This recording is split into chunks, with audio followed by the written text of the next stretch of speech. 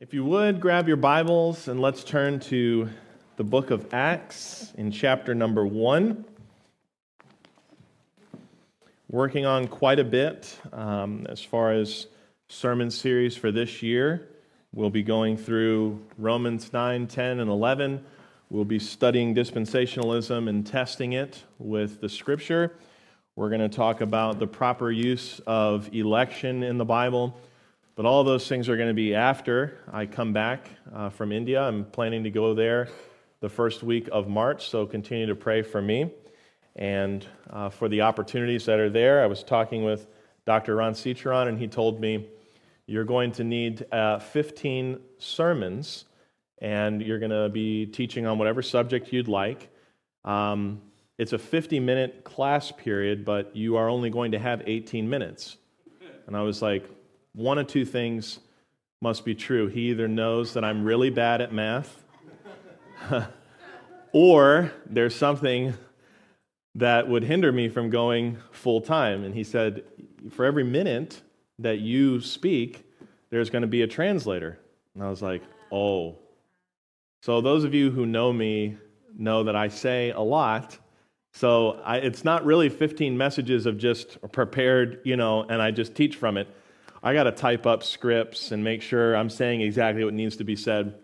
I'm also teaching in the college right now, which is just, I love it. I'm teaching 3 times a week, the life of Christ. We are doing this class. This is the 4th time I've taught this class, and this is the one that's going to go onto the website. So we're looking forward to that. But just, if you find it when you're at home and you're looking for something to pray for, please pray for me. There's a lot that's going on. I'm not overwhelmed by it. This is exactly what I want to do with my time. But I want to make sure that I also do the best I can with the opportunities that are presented to me. Speaking of that, we had a good Bible study yesterday. Last week, I said that Dr. Gilbert was going to speak, and he said, no, I'm not until February. But then Dr. Myers wasn't able to make it, and so guess who led the study yesterday? No. But he did, as I said. He did lead the study. He did a great job, and I want to encourage you, if you see Dr. Gilbert, maybe ask him for a copy of those notes, because what he looked at, it was all Scripture. It was about 2.5 pages of Scripture, and then some application from that Scripture. But what was studied was, what does the Bible say about God's sovereignty? What does it mean that God is sovereign? Because there's a very big difference between what the Westminster Confession says is sovereignty and what the Scripture says is sovereignty. And you won't know that difference if you only read commentaries or interpretations on God's sovereignty, which are all kind of infected. You may say, oh, that's a bad word. Well, that is the result, infected from this Westminster Confession. But he went through and went passage after passage and demonstrated the true understanding of sovereignty and man's responsibility to God's sovereignty, which is a huge point of discussion amongst Calvinism and Arminianism, which we don't line up with either of those. We believe all who want to believe can get saved. Amen? Anybody. It's an open invitation to all. But we went through a great study, and then afterwards we busted up the concrete in the back, and we filled the largest pothole was going to affect other patches, so we used about 14 bags of concrete. That's just like base man, that was so sad. Big hole, fill hole, flatten, look, good, it was great. We were not able to get all of the potholes because of time, but you'll see back when you drive back there are some that are cut out. We kind of filled them with dirt a little bit so that it's easier for you to drive over them, but eventually, probably this weekend, we'll fill the rest of those. But I want to thank everybody who came out to the study and was able to participate. Thanks to Dr. Gilbert. Thanks to David Guisto. He did an excellent job preparing food. It's nothing better than getting spiritually fed and physically fed. Amen. We burned it all off, lifting concrete, And then the ladies had their study yesterday at Village Inn, and I heard that was a good time of fellowship too. So what we're going to look at today is Peter's sermon at Pentecost, and you may say, oh, we're going to get to a proper explanation of Acts 2:38. We're going to finally lay it down to see what's there. Well, yeah, that'll be a part of it, but I want you to see the importance of this message and how Peter, once again, under the inspiration of the Holy Spirit, lays out a case and then makes that case using the Old Testament to prove that Jesus Christ is who he claimed to be, which is the Messiah. Not only the Messiah to Israel, but to those who are afar off. If you're taking notes, write down that phrase, afar off, A-F-A-R-O-F-F. Those are people who either they're diaspora Jews, meaning they're like Samaritans who have the mixed Jewish culture and secular culture, or Gentiles who are not a part of the chosen nation of Israel. The idea is that Jesus has come to redeem all by taking on the sin of the world and paying for it. When we look and understand that as the whole thrust of the book of Acts, you're going to be able to understand difficult passages much easier. Studying things in context is the key to your success. I tell people this all the time. Get a paragraph Bible, and if you're doing a daily devotional, read through the paragraph Bible. One of two things is going to happen. The first thing is you're going to notice, why would I stop here right in the middle of the page? It's the chapter and verse divisions, they're not inspired, they're not bad either, but they kind of have disciplined us to stop in chapters, almost like a thought is closing. But if you have a paragraph Bible, if you have a really good one, just in the upper right-hand corner or left-hand corner, it'll tell you this page has this chapter and verse through it. But when you read it, there's no little numbers, there's no nothing like that. You can kind of read it as it was intended, and it's helpful for you to get a full picture. If you read the Acts of the Apostles, the book of Acts, in that way, you're going to find very quickly that the whole point of the apostles' preaching was not to get people to turn from sin. It was to get them to change their mind about Jesus.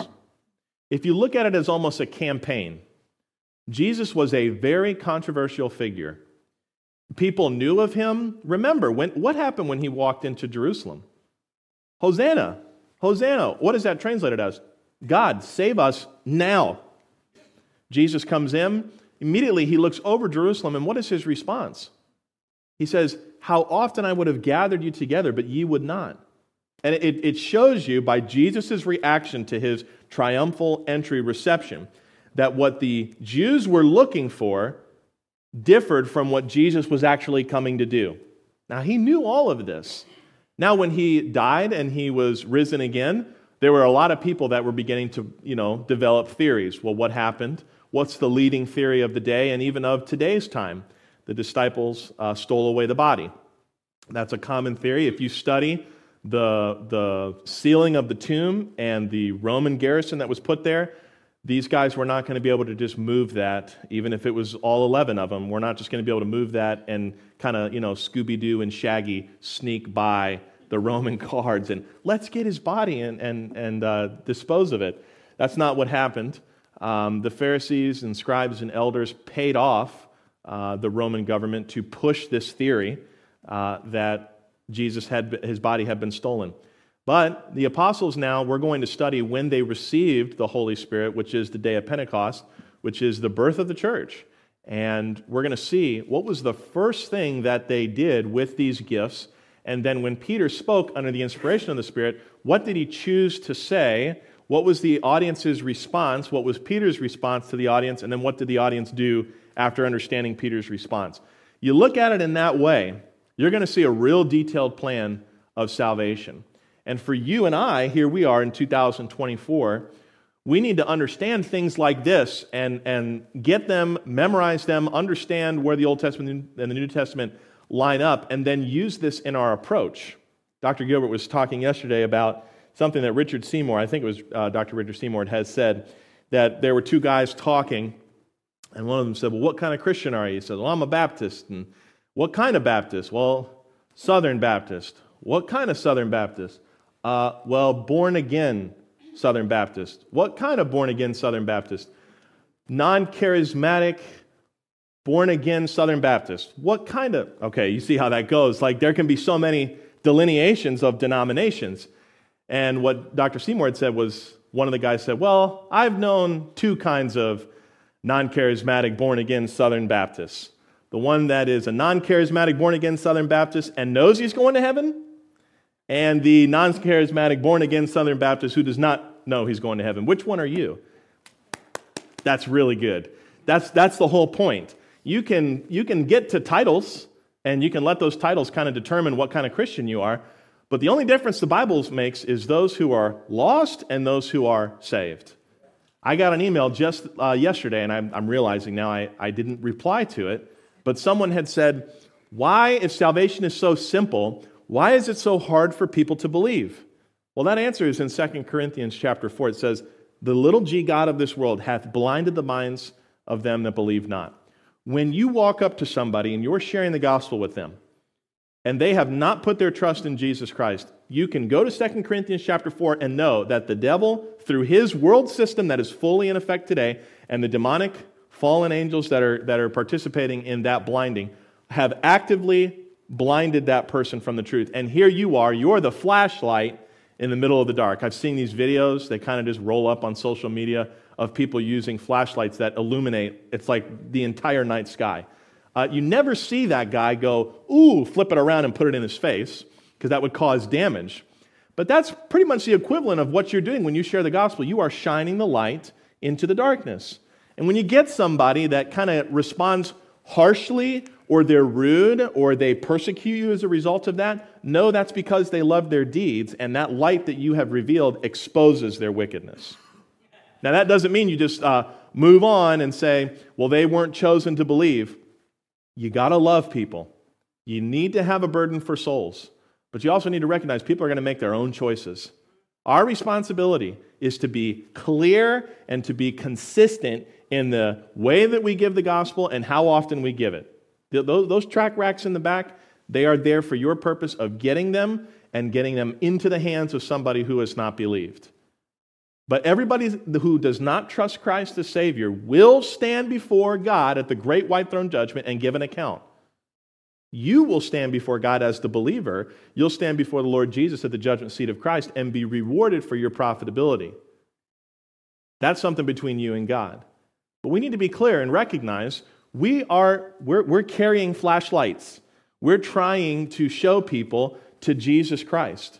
When we take that flashlight and we put it in our pocket, or we don't know how to use it, we're not being effective as we can be with this once-in-a-lifetime opportunity we have in this life now. This is it. When you get to heaven, you're not going to be leading anybody to Christ. When you get to heaven, you'll be serving the Savior, but it will be in a different way than what you've been doing here. You've got to look at the time that you have right now and say, this is unique. What am I going to do with this time? How am I going to give back to the one who gave me everything? Amen? Start putting things into perspective. You realize, I actually have a great purpose. I have a great responsibility. And it has no way to do with how I vote or where I live or what job I have or my income or anything like that. I'm a child of God and I have a message of the kingdom. Amen? You start believing and understanding how God views you as His child, you're going to have a lot of joy in your life. And the apostles at this time, they're still looking for the kingdom. Would you believe it? Jesus has taught them for 40 days now. And look in Acts chapter 1. We'll look in verse 6. And don't blame the apostles, all right? These guys are so silly, so dumb. No, don't say that. They are just they're men like you and me, amen? When they therefore were come together, they asked of him, saying, Lord, wilt thou at this time restore again the kingdom of Israel? Now let's chat about that statement for a moment. If you were to back up all the way to Matthew chapter 3, when John the Baptist began to say, repent, for the kingdom of heaven is at hand, you'll see that there was a legitimate offer for the kingdom to begin, which would, and the hearers knew this, which must concluded the king is here. If the kingdom of heaven is at hand, that means the one who's going to reign is here. That's why when Jesus came in, they were saying, save us now. But they're looking for a political savior, not someone to take on their sins, which was prophesied in Isaiah 53. And even in the Messianic Psalm that Gary read today, and in Psalm 16 and in Psalm 22, it was very clear, Daniel chapter 9, that the Messiah was going to come and then he's going to be cut off. But what was not clear was the church. The church was something that God always knew was going to come to pass, but the prophets did not see and understand it. I wanted to put a chart up here on the screen, but it's just, I couldn't get a blurry, nice picture. And if I zoomed in, it would just be, very pixelated. But there's a chart by Larkin. He has some great charts. And it's called the Mountaintop Prophecy. And it's got 2 mountain peaks and a valley. And the prophets stand on one mountain, and they're looking at the first coming of the Lord, and he's being cut off, and then he comes back with great power. They see straight through there, but they don't see the valley of the church. And Paul, in Ephesians chapter 3, says that this new thing, which is Jew and Gentile together in one body, the body of Christ, where Christ is the head, this new thing was not known by the prophets, so they couldn't have seen it, but now it's being revealed in this time. So when the disciples look at Jesus in Acts chapter 1 and verse 6, and they say, is the kingdom going to happen now? They have a lot of understanding of how things were supposed to go. The Savior has been cut off. He's come back. So now he's going to rule. But there's a collection of people, and you and I are very unique in this, called the body of Christ that was yet to be formed. But he was going to use them to form that. What does Jesus say in verse 7? And he said unto them, it is not for you to know the times or the seasons which the Father hath put in his own power. I use this verse a lot when people want answers to things that God has not answered. People are trying so hard to make God accountable to them when they have to realize the things that you have now, like the gospel message, the things like communion, water baptism, the edifying of the body, praying for one another, all sorts of things like that. That is what you are responsible with. It's not for us to go beyond that and say, God, answer me this. Do we have an example of someone who kind of talked that way? It's our good buddy Job. And remember all the suffering that Job went through. He lost his financial ability with all of his cattle. He lost his servants, and he was a good man, so he respected his servants. Then he lost his children. Then his wife told him to curse God and die. Then his 3 friends spent an absorbent amount of time talking his ear off about how this is his fault, some hidden sin. And then when Job gets a chance to ask God, God lets him have it. You say, well, that's really mean. No, what's being shown is you trust that God will do right with what you've been given. And those things that you don't know, you probably don't need to know them. What did the apostles want to know here? What is it? Is this happening? Is this when it's going to be? Jesus says it's not for you to know those times. Aw, it's kind of like the kid that knows there's a surprise that's coming, but you're not going to tell them what it is, and then they throw a fit when they don't know what it is. You almost think, should we even do this? Like maybe you're not worthy of it.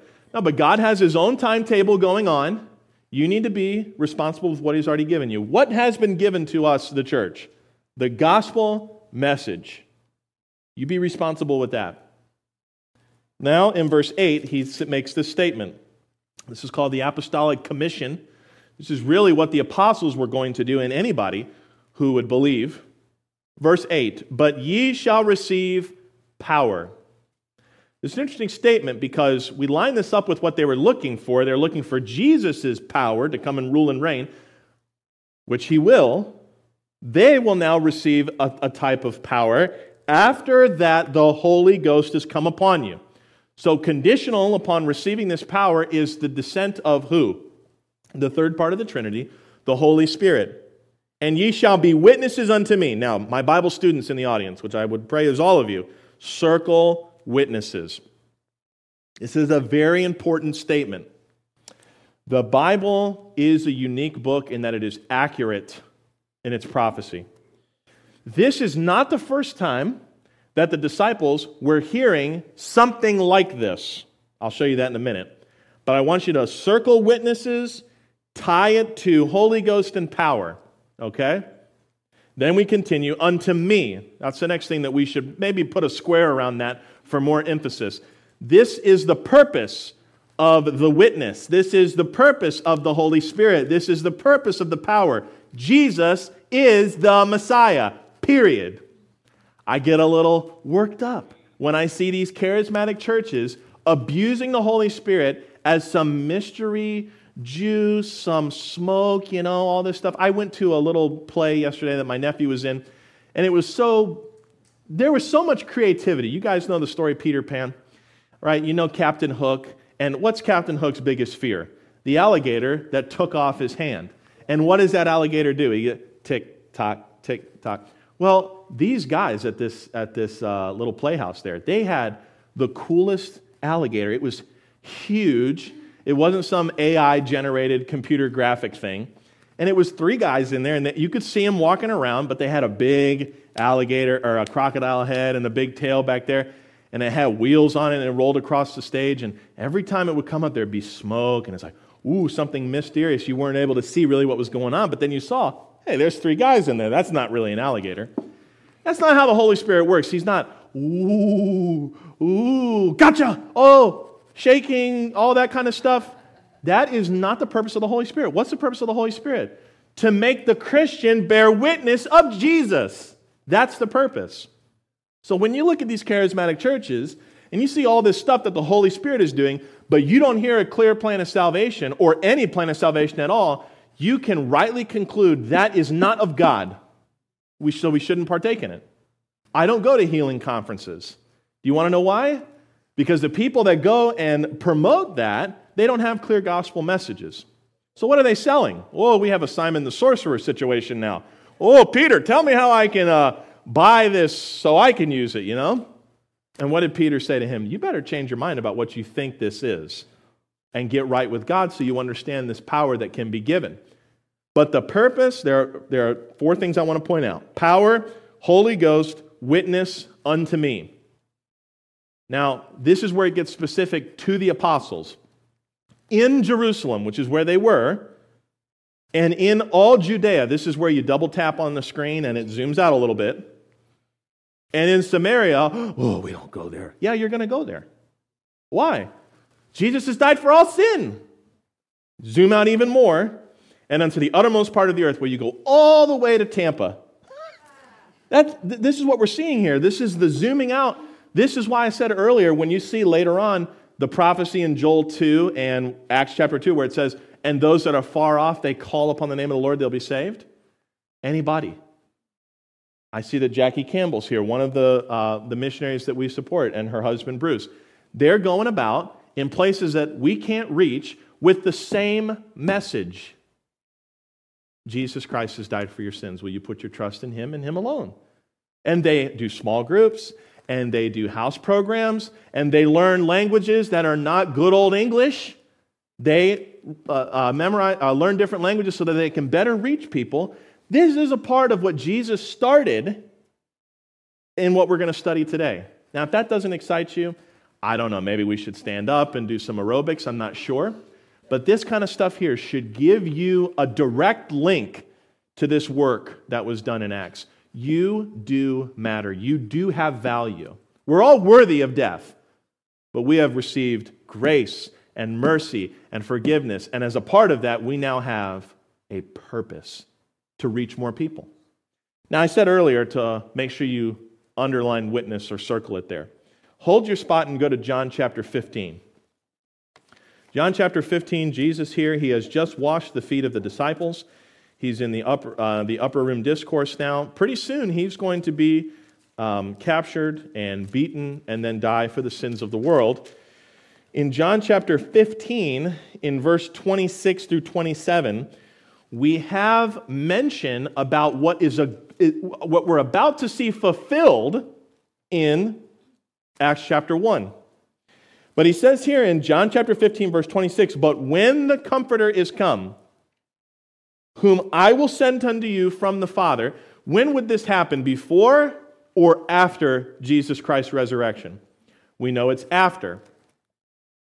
Even the Spirit of truth, which proceedeth from the Father, underline this and maybe put in your reference, cross-reference Acts 1:8. What does it say? He shall testify of who?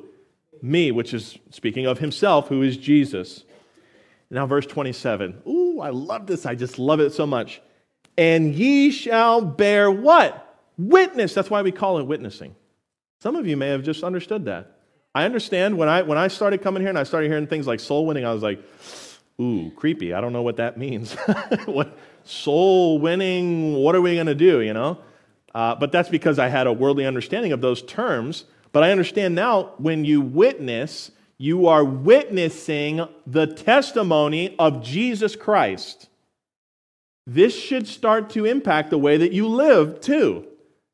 Because 2 Corinthians chapter 5 says we are ambassadors, those who go before to represent the nation they come from. If you're a child of God, you have a home in heaven, the nation you represent is eternity. So why would you go and live a life full of sin and wickedness and undisciplined behavior? Is that a good example of the eternity that we represent, the Jesus that we represent? No, it's not. See, the gospel just doesn't impact what you say to people. It should impact how you live. You're an ambassador for the truth. But what is said directly here is you shall bear witness because you have been with me from the what? From the beginning. Now, this is also an interesting statement. We're not going to study it in depth, but when you study the first John, you see things, that which was from the beginning, which we have seen and we have both heard. That's the beginning he's talking about. It's not talking about before the foundation of the world, nor is it talking about Adam and Eve. It's talking about the incarnation of Jesus Christ at the start of his public ministry. The disciples were with him. They can verify that he is a real person who is God, who was able to do all that he said he was going to do. Ooh, we got a lot of knowledge now, so let's put that knowledge into use. Let's go back to the book of Acts, and we're going to look in chapter 2. Now, we're skipping the 10 days of waiting for the Spirit, the choice of Matthias, not because it's unimportant, but those things do not really apply to what we're going to talk about here. But suffice it to say, 40 days, Jesus ascended, and then they had a 10-day waiting period, and they were in an upper room together when the event of the Holy Spirit came down. Now, charismatic people, they love this, right? They love this part. They see the whole cloven tongues of fire, and they use it in the, and I'm not going to say charismatic people in the fact that, talking about people that are just going to those conferences, but people that have knowledge and responsibility, the leaders, they abuse this passage to make it something it's not. I'm going to show you, this is the most clickbait title, I'm going to show you beyond a shadow of a doubt that the gift of tongues, which was used in Acts chapter 2, is not the false gift of tongues that you see today. Number 17 will surprise you. And I say 17 because there were 17 different types of people with different languages and different dialects that heard the apostles in their own language and dialect. 17. You go to a charismatic meeting today, if we were all saying, all right, let's all get in the van, which would be a miracle. If we all got in the van today and we drove down to the nearest charismatic church and we heard the gobbledygook that's going on there, you're not going to have 17 people going, oh yeah, that's Spanish. Oh yeah, that's French. Oui, yeah, baguette. That's cool. No. No one understands it. Do you know why? Because it's not the gift of tongues. I would venture to say, the missionaries that I know personally, who know multiple languages, have a better and closer, authentic gift of tongues than all that stuff that Kenneth Copeland and other people do. They're speaking in languages that are known. What is the purpose of getting up and saying something that people don't understand if they can't understand it to where it leads them to the change of mind to believe on Jesus? What's the purpose of that? Who does that elevate? The man in the pulpit. That's who it elevates. And then you see it flash on the screen, little QR code, donate here, and they donate. They send their money. People have, and in 2 Peter chapter 2, it says they make merchandise out of us. That is exactly what they do. But let's study a real accurate description of what happened. Acts chapter 2, in verse 1. And when the day of Pentecost was fully come, they were all with one accord in one place. And suddenly there came a sound from heaven as of a rushing mighty wind, and it filled all the house where they were sitting. And there appeared unto them cloven tongues like as of fire, and it sat upon each one of them. Each one of the apostles there received this gift, and they were all filled with the Holy Ghost, and began to speak with other tongues as the Spirit gave them utterance. So park your mind there for a second, and recall John 15, 26 through 27. The Holy Spirit came. They received it. It was from the Father. Now, who would they bear witness of? According to John 15, 26 through 27. What was the next step? Preach Jesus. They're not going around telling people how they can have financial freedom. They're not going around telling people that, don't go on to Waters Avenue today because I prophesy you'll get in a car accident. That's not what they're saying. They're going to teach Jesus. Now, you see, as a pastor, you're stuffing things into one verse that's not there. Well, there's 40-something other verses we'll study. Look at verse 5. And there were dwelling at, Jerusalem. Stop, circle, compare that to Acts 1:8. Where were they going to start this ministry? Jerusalem. So it was like, it's just an example, it was like a bombshell went off, and here's the radiation rippling out. Now, it's very slow-moving radiation, but we're seeing here, there's the gift. Here's the effect. Starting in Jerusalem. And there were dwelling at Jerusalem Jews. These are children of Israel. Devout men out of every nation under heaven. Now, what does that sound like? That sounds like the last part of Acts 1:8. And to the uttermost part of the earth. Now, obviously, Jerusalem, very popular place, especially under Roman rule, because all of the feasts that happen there, boy, you could collect some massive taxes with all the people that have to come in and do their religious rites at the temple. So this is proof that it's not just Israelites dwelling in Jerusalem. It's everyone everywhere, different people, different nations, different people who are not a part of God's chosen people, nation of Israel. Like Gentiles, like Samaritans, which would probably be less likely because they're so, the relations were so hostile there.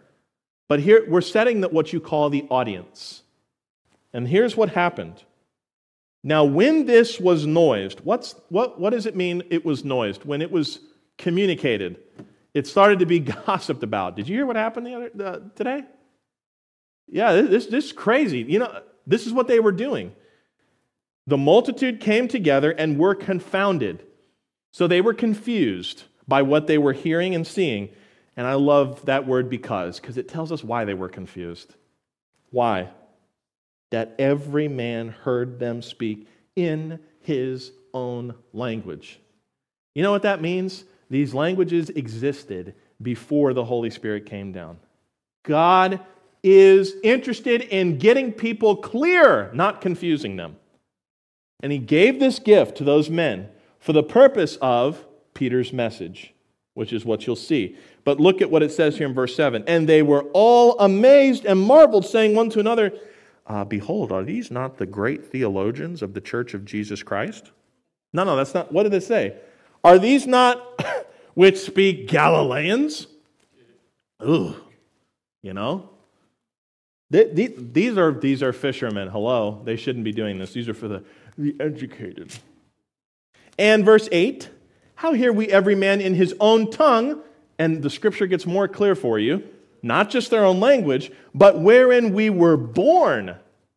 So if your parents had a little bit of that southern sauce, what they're hearing coming out of there is that southern sauce in their language. They're going, this is not part of my family.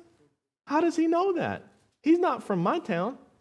What's going on here? God's getting ready to declare through these men the truth of Jesus Christ. Now, we said 17. Here's all of them. Parthians and Medes, Elamites, and the dwellers in Mesopotamia, which, by the way, the dwellers in Mesopotamia, that could be multiple. We just know from that region. In Judea, Cappadocia, and Pontus, and Asia, Phrygia, and Pamphylia, in Egypt, and in parts of Libya, about Cyrene, and strangers of Rome, Jews and proselytes. Okay, we can stop there. No, God wants us to know more. Cretes and Arabians. We do hear them speak in our tongues, and here we go. I want you to imagine we're laying little levels. We see the statement that Jesus made. The Holy Spirit came down. They spoke in tongues. They were able to be heard by the people in their own language. And now the next step is, on top of that, what was it that they were hearing? The wonderful works of God. And they were all amazed and were in doubt, saying one to another, what meaneth this? Obviously, especially educated Jews who knew the scripture were going, what's happening here? What am I witnessing? I know the scriptures. What am I seeing here? Others, mocking, said, these men are full of new wine. What'd that mean? These guys are absolutely toasted, and something's going on. Which I always I laugh at that because it's like, I'm not around a lot of drunk people, but I've seen it, and they're not getting more educated. You know what I'm saying? Things are not getting better. But regardless, there were one or two things floating around. Is this of God, or is this of a drug, or whatever it may have been? But Peter, now here's our man. And you think about this man that's going to be used by God. This was the same one who denied the Lord with cursings. Man, we did a study on this, I think it was sometime last year. The way I think of things now is either before or after, Remy. But I think it was before because we were going through the adoption process. And I remember we did a series, you may have remembered this, on Jim Scudder's book called Finding Hope. And it was the study of Peter and how Peter failed miserably time and time again. And I don't like making fun of Peter because if I'm an honest man, I can see myself in some of the things that he does with the things that when I make mistakes or when I have unbelief of different things. A constant prayer of mine is two things: that the Lord would open my eyes that I can see what He needs me to see in the Scripture, and to help me in my unbelief, to help me in the things that I don't understand. And He's answered those prayers. But you look at a man like Peter. Jesus, we see when Peter denied Him, Jesus was able to make eye contact, and there was sorrow and love in His gaze. We saw that from the word that was used in the Scripture. Then after Jesus went through his suffering and His resurrection, He goes to Peter and He says, "Feed my sheep." I'm not going to focus on the "do you love me" part because that's another focus, but He gave Peter responsibility. Go do this. Go do this. You're forgiven. Now go be profitable. If that's not a call for those of you that are here today who think you're too far gone, you need to change your mind and see the great value that lies within your life to live it for the Lord. Here's this man now. He's standing up with the 11, lifted up his voice. Not the same guy that when the little girl said, "Hey, you're with that guy." "No, I don't know him." And then a little campfire worth of people pressed him about it, and he denied it totally. Now he's standing up. He's going to talk to, we see 3,000 come to faith in Christ as a result of this. There's probably way more that heard him. This man had confidence not in himself, but in the message he carried and the person that message taught about. And that is something that is unique. He's not going up there going, "I'm so glad I took public speaking at the local college this past week. This is a perfect time." That's not what he's saying. He knows exactly what he wants to say. He's speaking with power and truth now, and he's got the Holy Spirit. This, what you're going to see, is the drawing of the Holy Spirit. The Son of Man has been lifted up. Well, how so? He was lifted up physically on the cross. We're still talking about Jesus today. What's the drawing? The truth of Jesus Christ. Fulfilled prophecy, all of that. "And said unto them, Ye men of Judea, and all ye that dwell at Jerusalem." Now, I want you to see this here. He addressed Israel first, and then he said, "All ye that dwell at Jerusalem." Was it only Israelites in his audience? No, but he's going to focus on what Israel has done to their Messiah.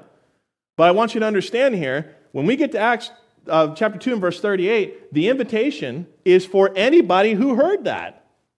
This is what you must do now to receive this forgiveness. But primarily he's going to be speaking to the Jewish people. "Be this known unto you, and hearken my words." Now we're going to start. We're going to move a little quicker than we have.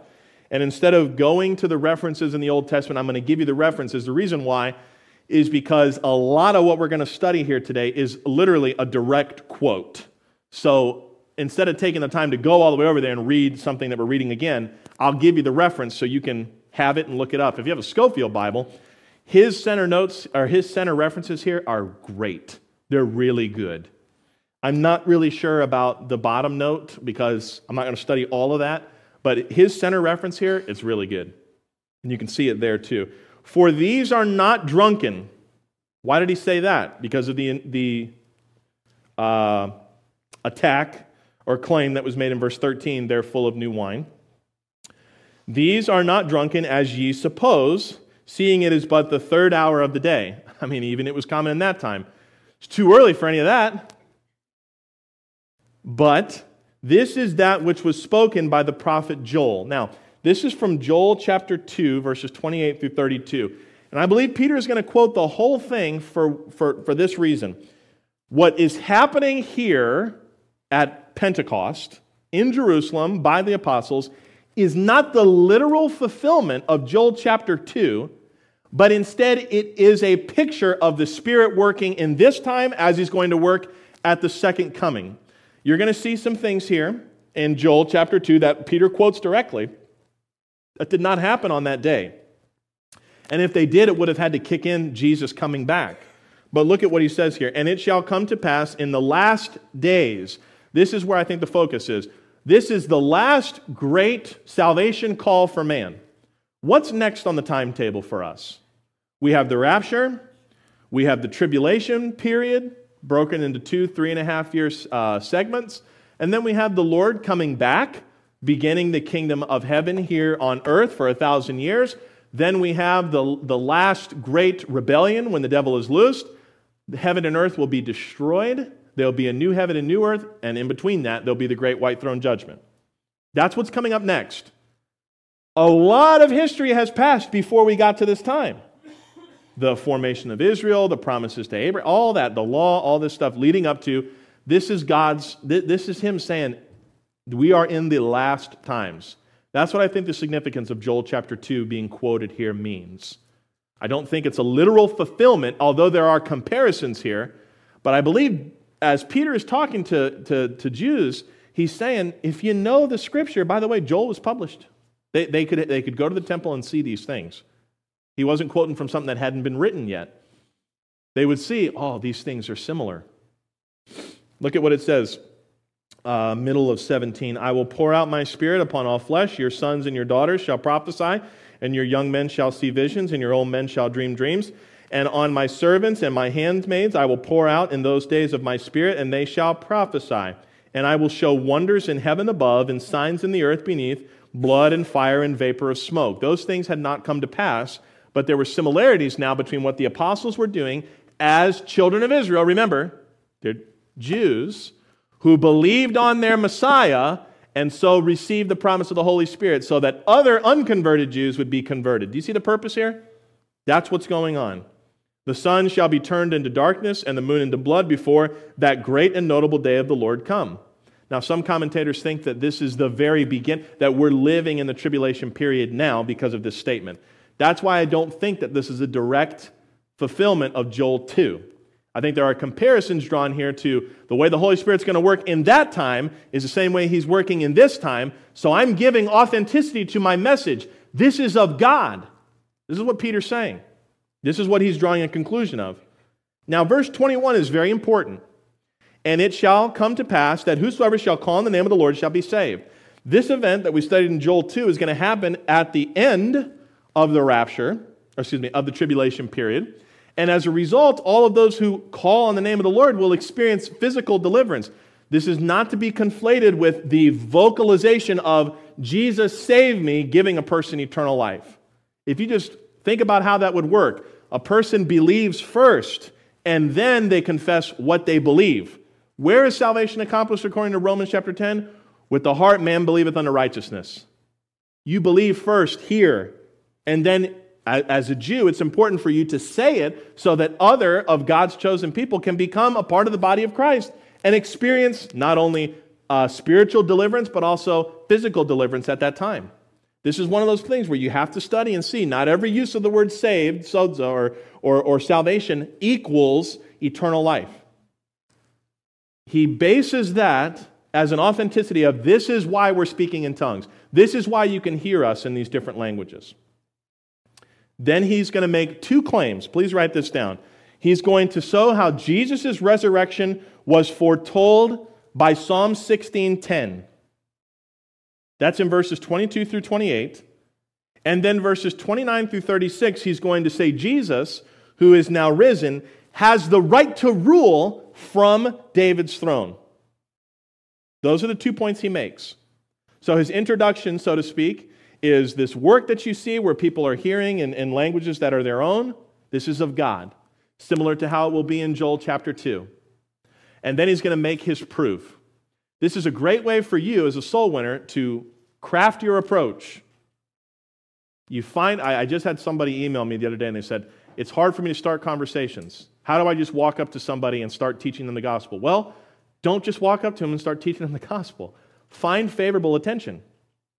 Be studious of something that you might have in common with that person. You can even say things, look, it's common to do this in Tampa. You can say it and be right most times out of the year. Nice weather we're having. That people could say, later this afternoon, folks, it's going to be beautiful. It's going to be really nice. You can start a conversation with somebody like that. You can, maybe you see somebody at the gym and you're doing similar workouts or whatever it is. You find favorable attention, but then you lay out proofs for why they need to change their mind. You're not just going around with the gospel club and uppercutting people in the face and expecting them to go, oh, thank you. Very helpful, I will believe. For some people that might work because the Holy Spirit's working on them, but for many people, you're just going to be another salesman. And we see Peter here, he's going to give very good reasons with Scripture as to why Jesus was who he claimed to be. Now, verse 22, ye men of Israel. Now, this is interesting because he's talking to the Jews now. Hear these words. That doesn't mean everybody else is like, all right, we're not going to pay attention. But he's talking specifically to God's people. Jesus of Nazareth, a man approved of God among you by miracles and wonders and signs. You know this is exactly what they knew of Jesus because people were clamoring to get around him. What did Jesus do when he went to different cities? He healed their sick. He provided miracles. And in John chapter 6, we see there were many, many people that were following him after he fed them with the loaves and the fishes. And what did he say to them? You're just here because you just want to get your belly filled. And he makes some statements there that causes people that are like, oh, this is not what I thought. They left. And then he explains some things to the disciples. But they would have known who Jesus of Nazareth is a hotly contested figure in their time right now. He came back from the dead, supposedly. We're not really sure. Maybe the disciples stole away the body. Which God did by him in the midst of you, as ye yourselves also know. Him, Jesus, being delivered by the determinate counsel and foreknowledge of God. Meaning this was decided before the foundation of the world, according to God's foreknowledge, that Jesus was going to be the Lamb which taketh away the sins of the world. Ye have taken this one who is going to be the Messiah, you've taken him, and by wicked hands have crucified and slain. This is where the tone of the message changes. What is Peter about to do here? Convict. Through the power of the Holy Spirit, he's convicting these men of their sin. What is the sin that they did? They rejected the one who was foreordained to deliver them. They rejected him. Some people would say, well, that's blasphemy of the Holy Spirit and they can't get saved. There's still a chance for them to change their mind and believe. But he's saying, you killed him, the one that God foreordained, whom God hath raised up, having loosed the pains of death, because it was not possible that he should be holden of it. For David speaketh concerning him. Now this is really interesting. People will say, well, Peter, if he's pushing a fake message, he would have just used any scripture to justify. What is unique about this message that you're seeing here and all of the sermons going forward in the book of Acts? They are inspired by the Holy Spirit. I want you to take a break for just a second, hold your spot, and go to 2 Timothy chapter 3. 2 Timothy chapter 3. In verse 16.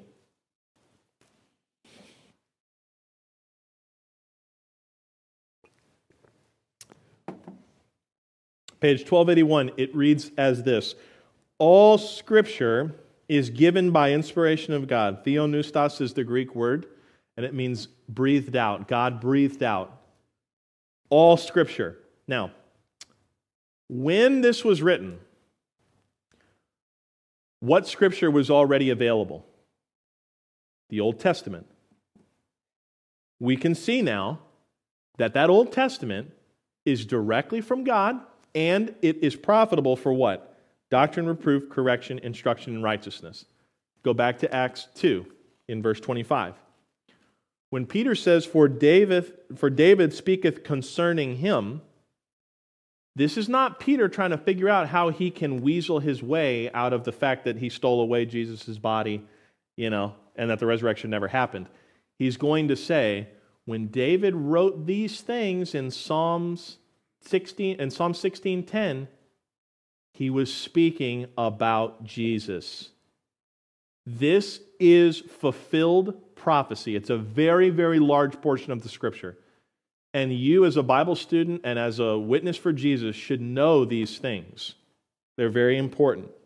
For David speaketh concerning him, I foresaw the Lord always before my face, for he is on my right hand, that I should not be moved. Therefore did my heart rejoice, and my tongue was glad. Moreover, also my flesh shall rest in hope, because thou wilt not leave my soul in hell, neither wilt thou suffer thine Holy One to see corruption.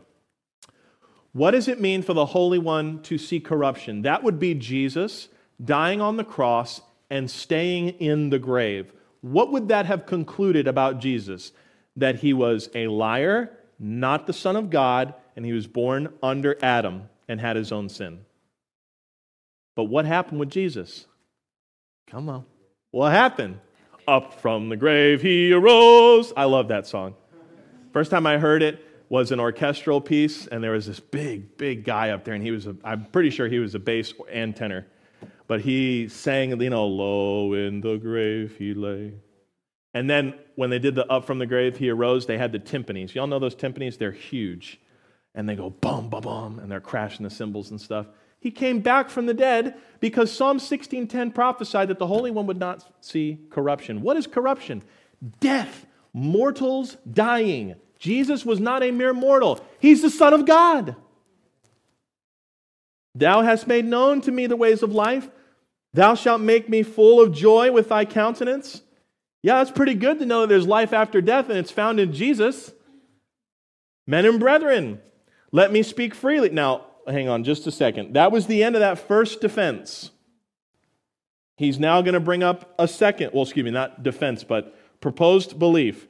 He's going to bring up his second one. Men and brethren, let me freely speak unto you of the patriarch David. They're not wondering which David. They know exactly who he's talking about. This is the guy. They were looking for the Messiah out of his lineage, that political savior.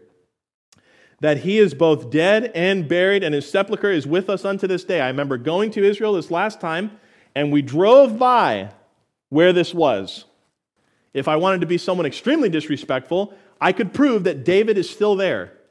But when I go to the tomb of my risen Savior, Jesus Christ, it's empty because he has not seen corruption. And because he has risen from the dead, therefore my sins are paid, and I know even though I'll be in the ground someday, at one point or another, I'm going to be with Jesus with a new body. Amen? That is the hope. And he says, David is dead until this day. Therefore, being a prophet, verse 30, and knowing that God had sworn with an oath to him, that of the fruit of his loins, according to the flesh, he would raise up Christ. Now, I've said this before, and we need to make sure we note it here. He's not saying he'd raise up Jesus of Nazareth. That's not what he's saying. Christ is the title. You look at this as president, right? We have someone who's in the White House right now. He is not, his official name is not President Joe Biden. That's not how it is. That's his title. That's what he's doing. He'll serve his time, and then that's it. Pray for that man.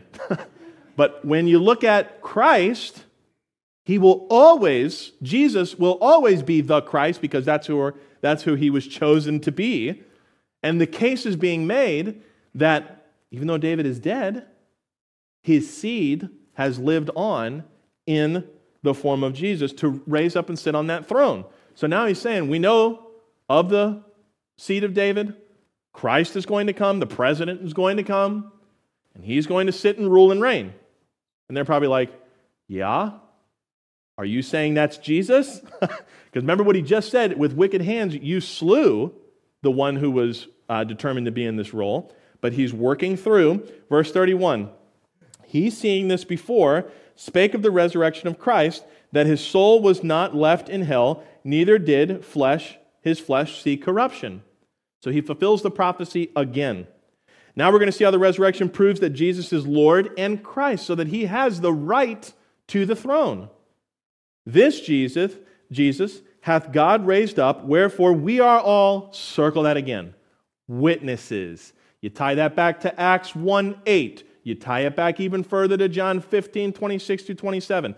The plan of salvation is rolling out, but it was already known in David's time. The expectation was known, but people missed it. And that's largely because of the Pharisees and the scribes and the rulers. They tainted the law to elevate self-righteousness over the need for a Savior.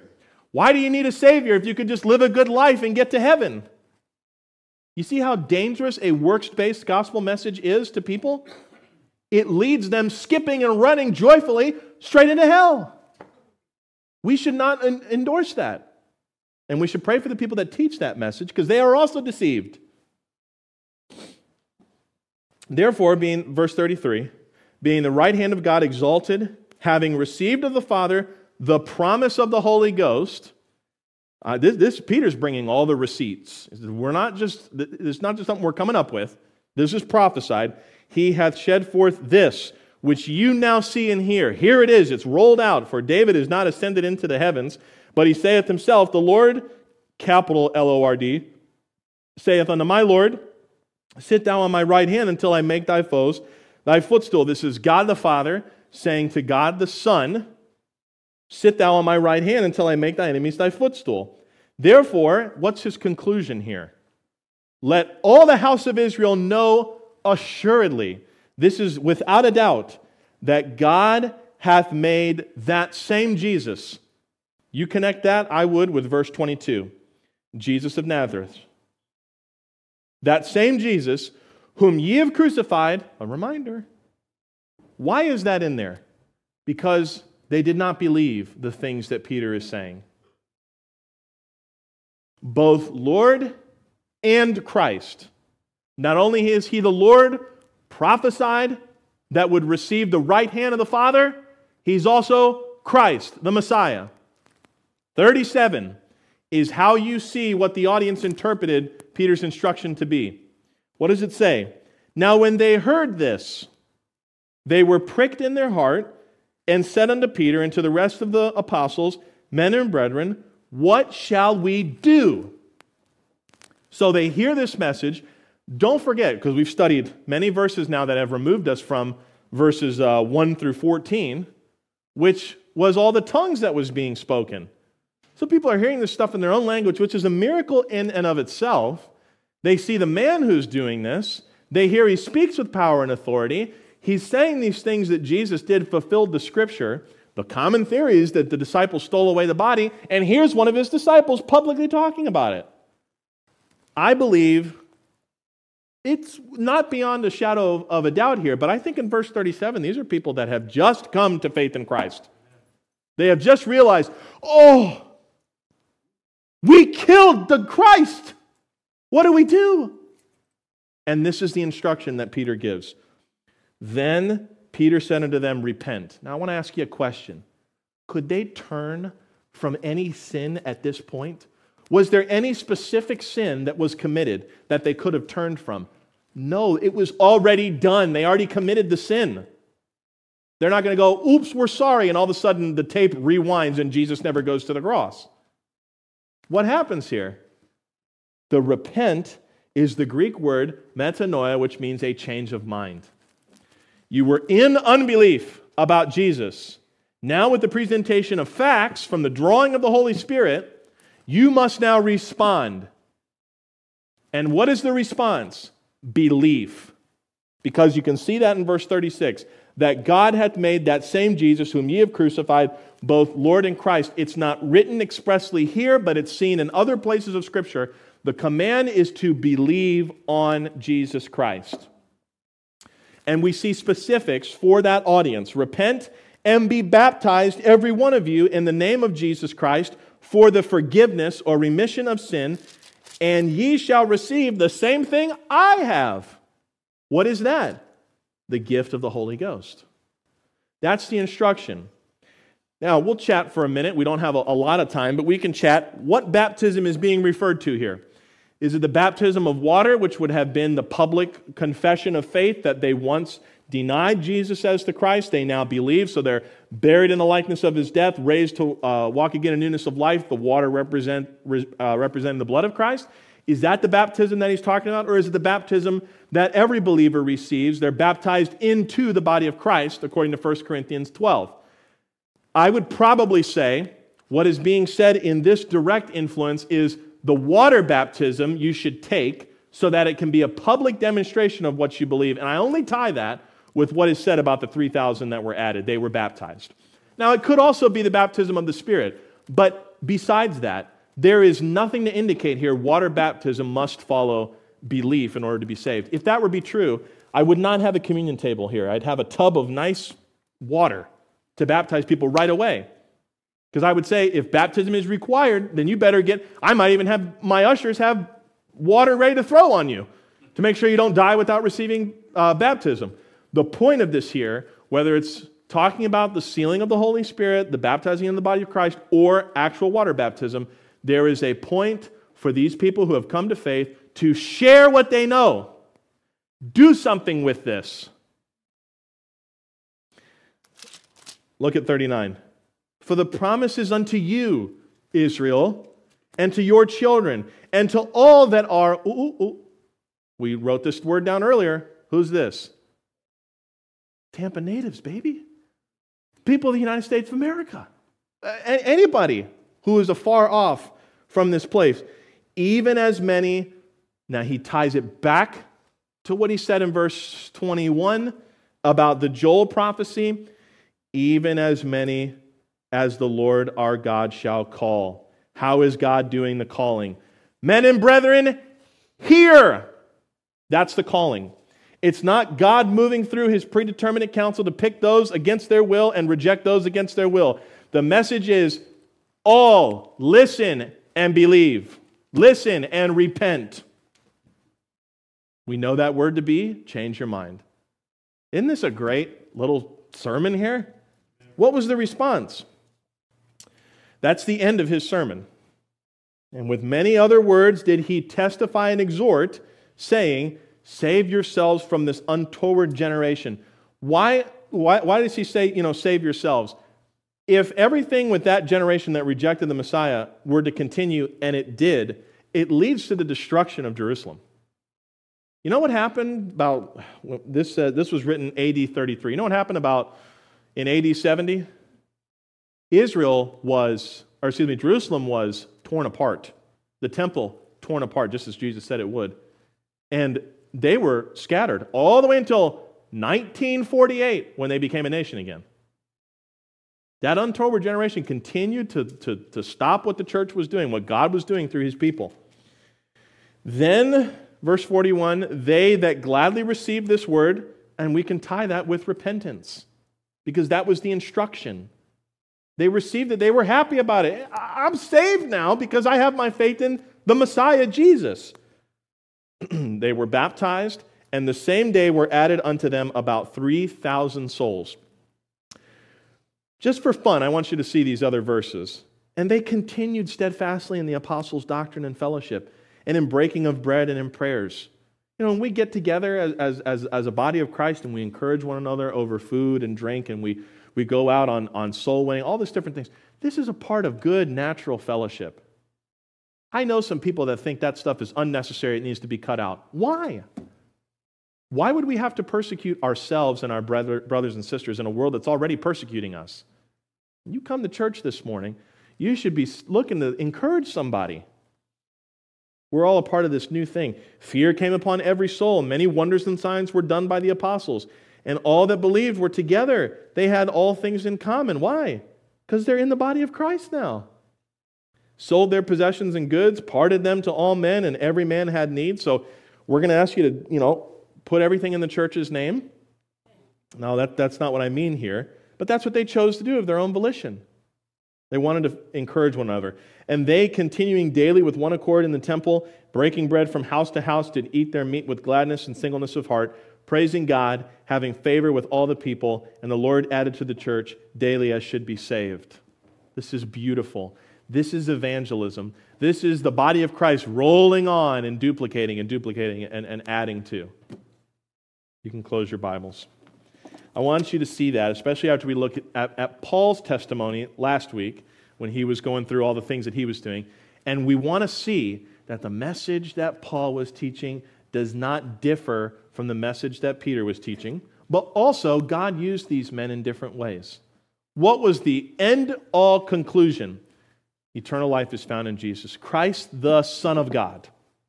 And so you're here today, and that is the invitation. If you're here and you do not have any assurance of eternal life, the call is believe on the Lord Jesus Christ, and you will be saved. That's the call. That's the message.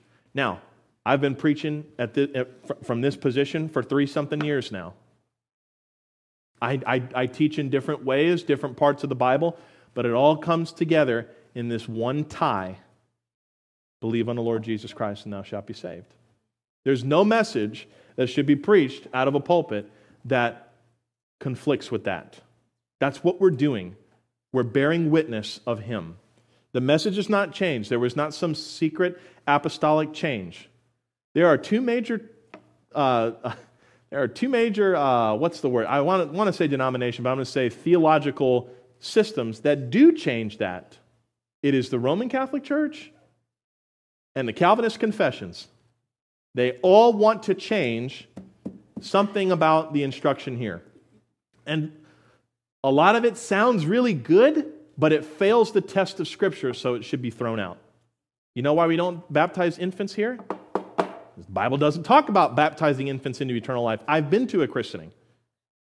If the Roman Catholic Church is correct, then anybody who gets baptized as a child, they'll go to heaven automatically. I kind of wonder, it's like, what's the point of purgatory if they're sealed here? I've yet to go to a Catholic funeral where somebody says, Sister so-and-so is, she's suffering right now in purgatory. Make sure you donate on your way out. And you say, well, they wouldn't say that. That's crazy. It's exactly what they teach about people that did not end their lives so well. Well, you can pay them out. You can give to the Catholic Church and it'll intercede. This is why Martin Luther went and did what he did. He started to see, this stuff is not in the Bible that the Catholic Church says. Then along came John Calvin and a lot of his cohorts, and then whatever knee-jerk reaction the Catholics were in, they went the opposite way. You can't do anything. God picks. You can't do anything. Who are you, puny man? You know the value of a soul? The blood of Jesus Christ. There's the value of a soul. I don't think God looks down on man and says, thou puny man. I think He demonstrated His love in the giving of His Son. So when I look at my fellow brother, my fellow man, I should also look at him as God looked at him. Jesus died for you. If this hand represents you and me, this represents sin, and this hand represents Jesus Christ. In order for us to have this sin paid, somebody has to pay it who can make an accurate payment. We can't. A lot of good works people think will save us. Being here today, some of you may think, well, at least I'm here today. If I were to die today, I could at least say, well, I went to church today. Well, those good works don't save you. The wages of sin is death. Somebody has to die. God loves us very much. He sent His Son to die for us, but the devil hates us very much, and he keeps people hidden from the truth. This hand representing Jesus Christ, the only begotten Son of God, He went to that cross and took all of that sin, laid it upon Himself, was buried, and He rose again 3 days later to prove that He was exactly who He said He was. I will not allow thine Holy One to see corruption. This Jesus whom you have crucified, God has made Him both Lord and Christ. What will we do? Biblically, the word repent there is belief. Change your mind from thinking you can find your own payment for sin in self-righteous works of the law. Change your mind and put your faith in Jesus.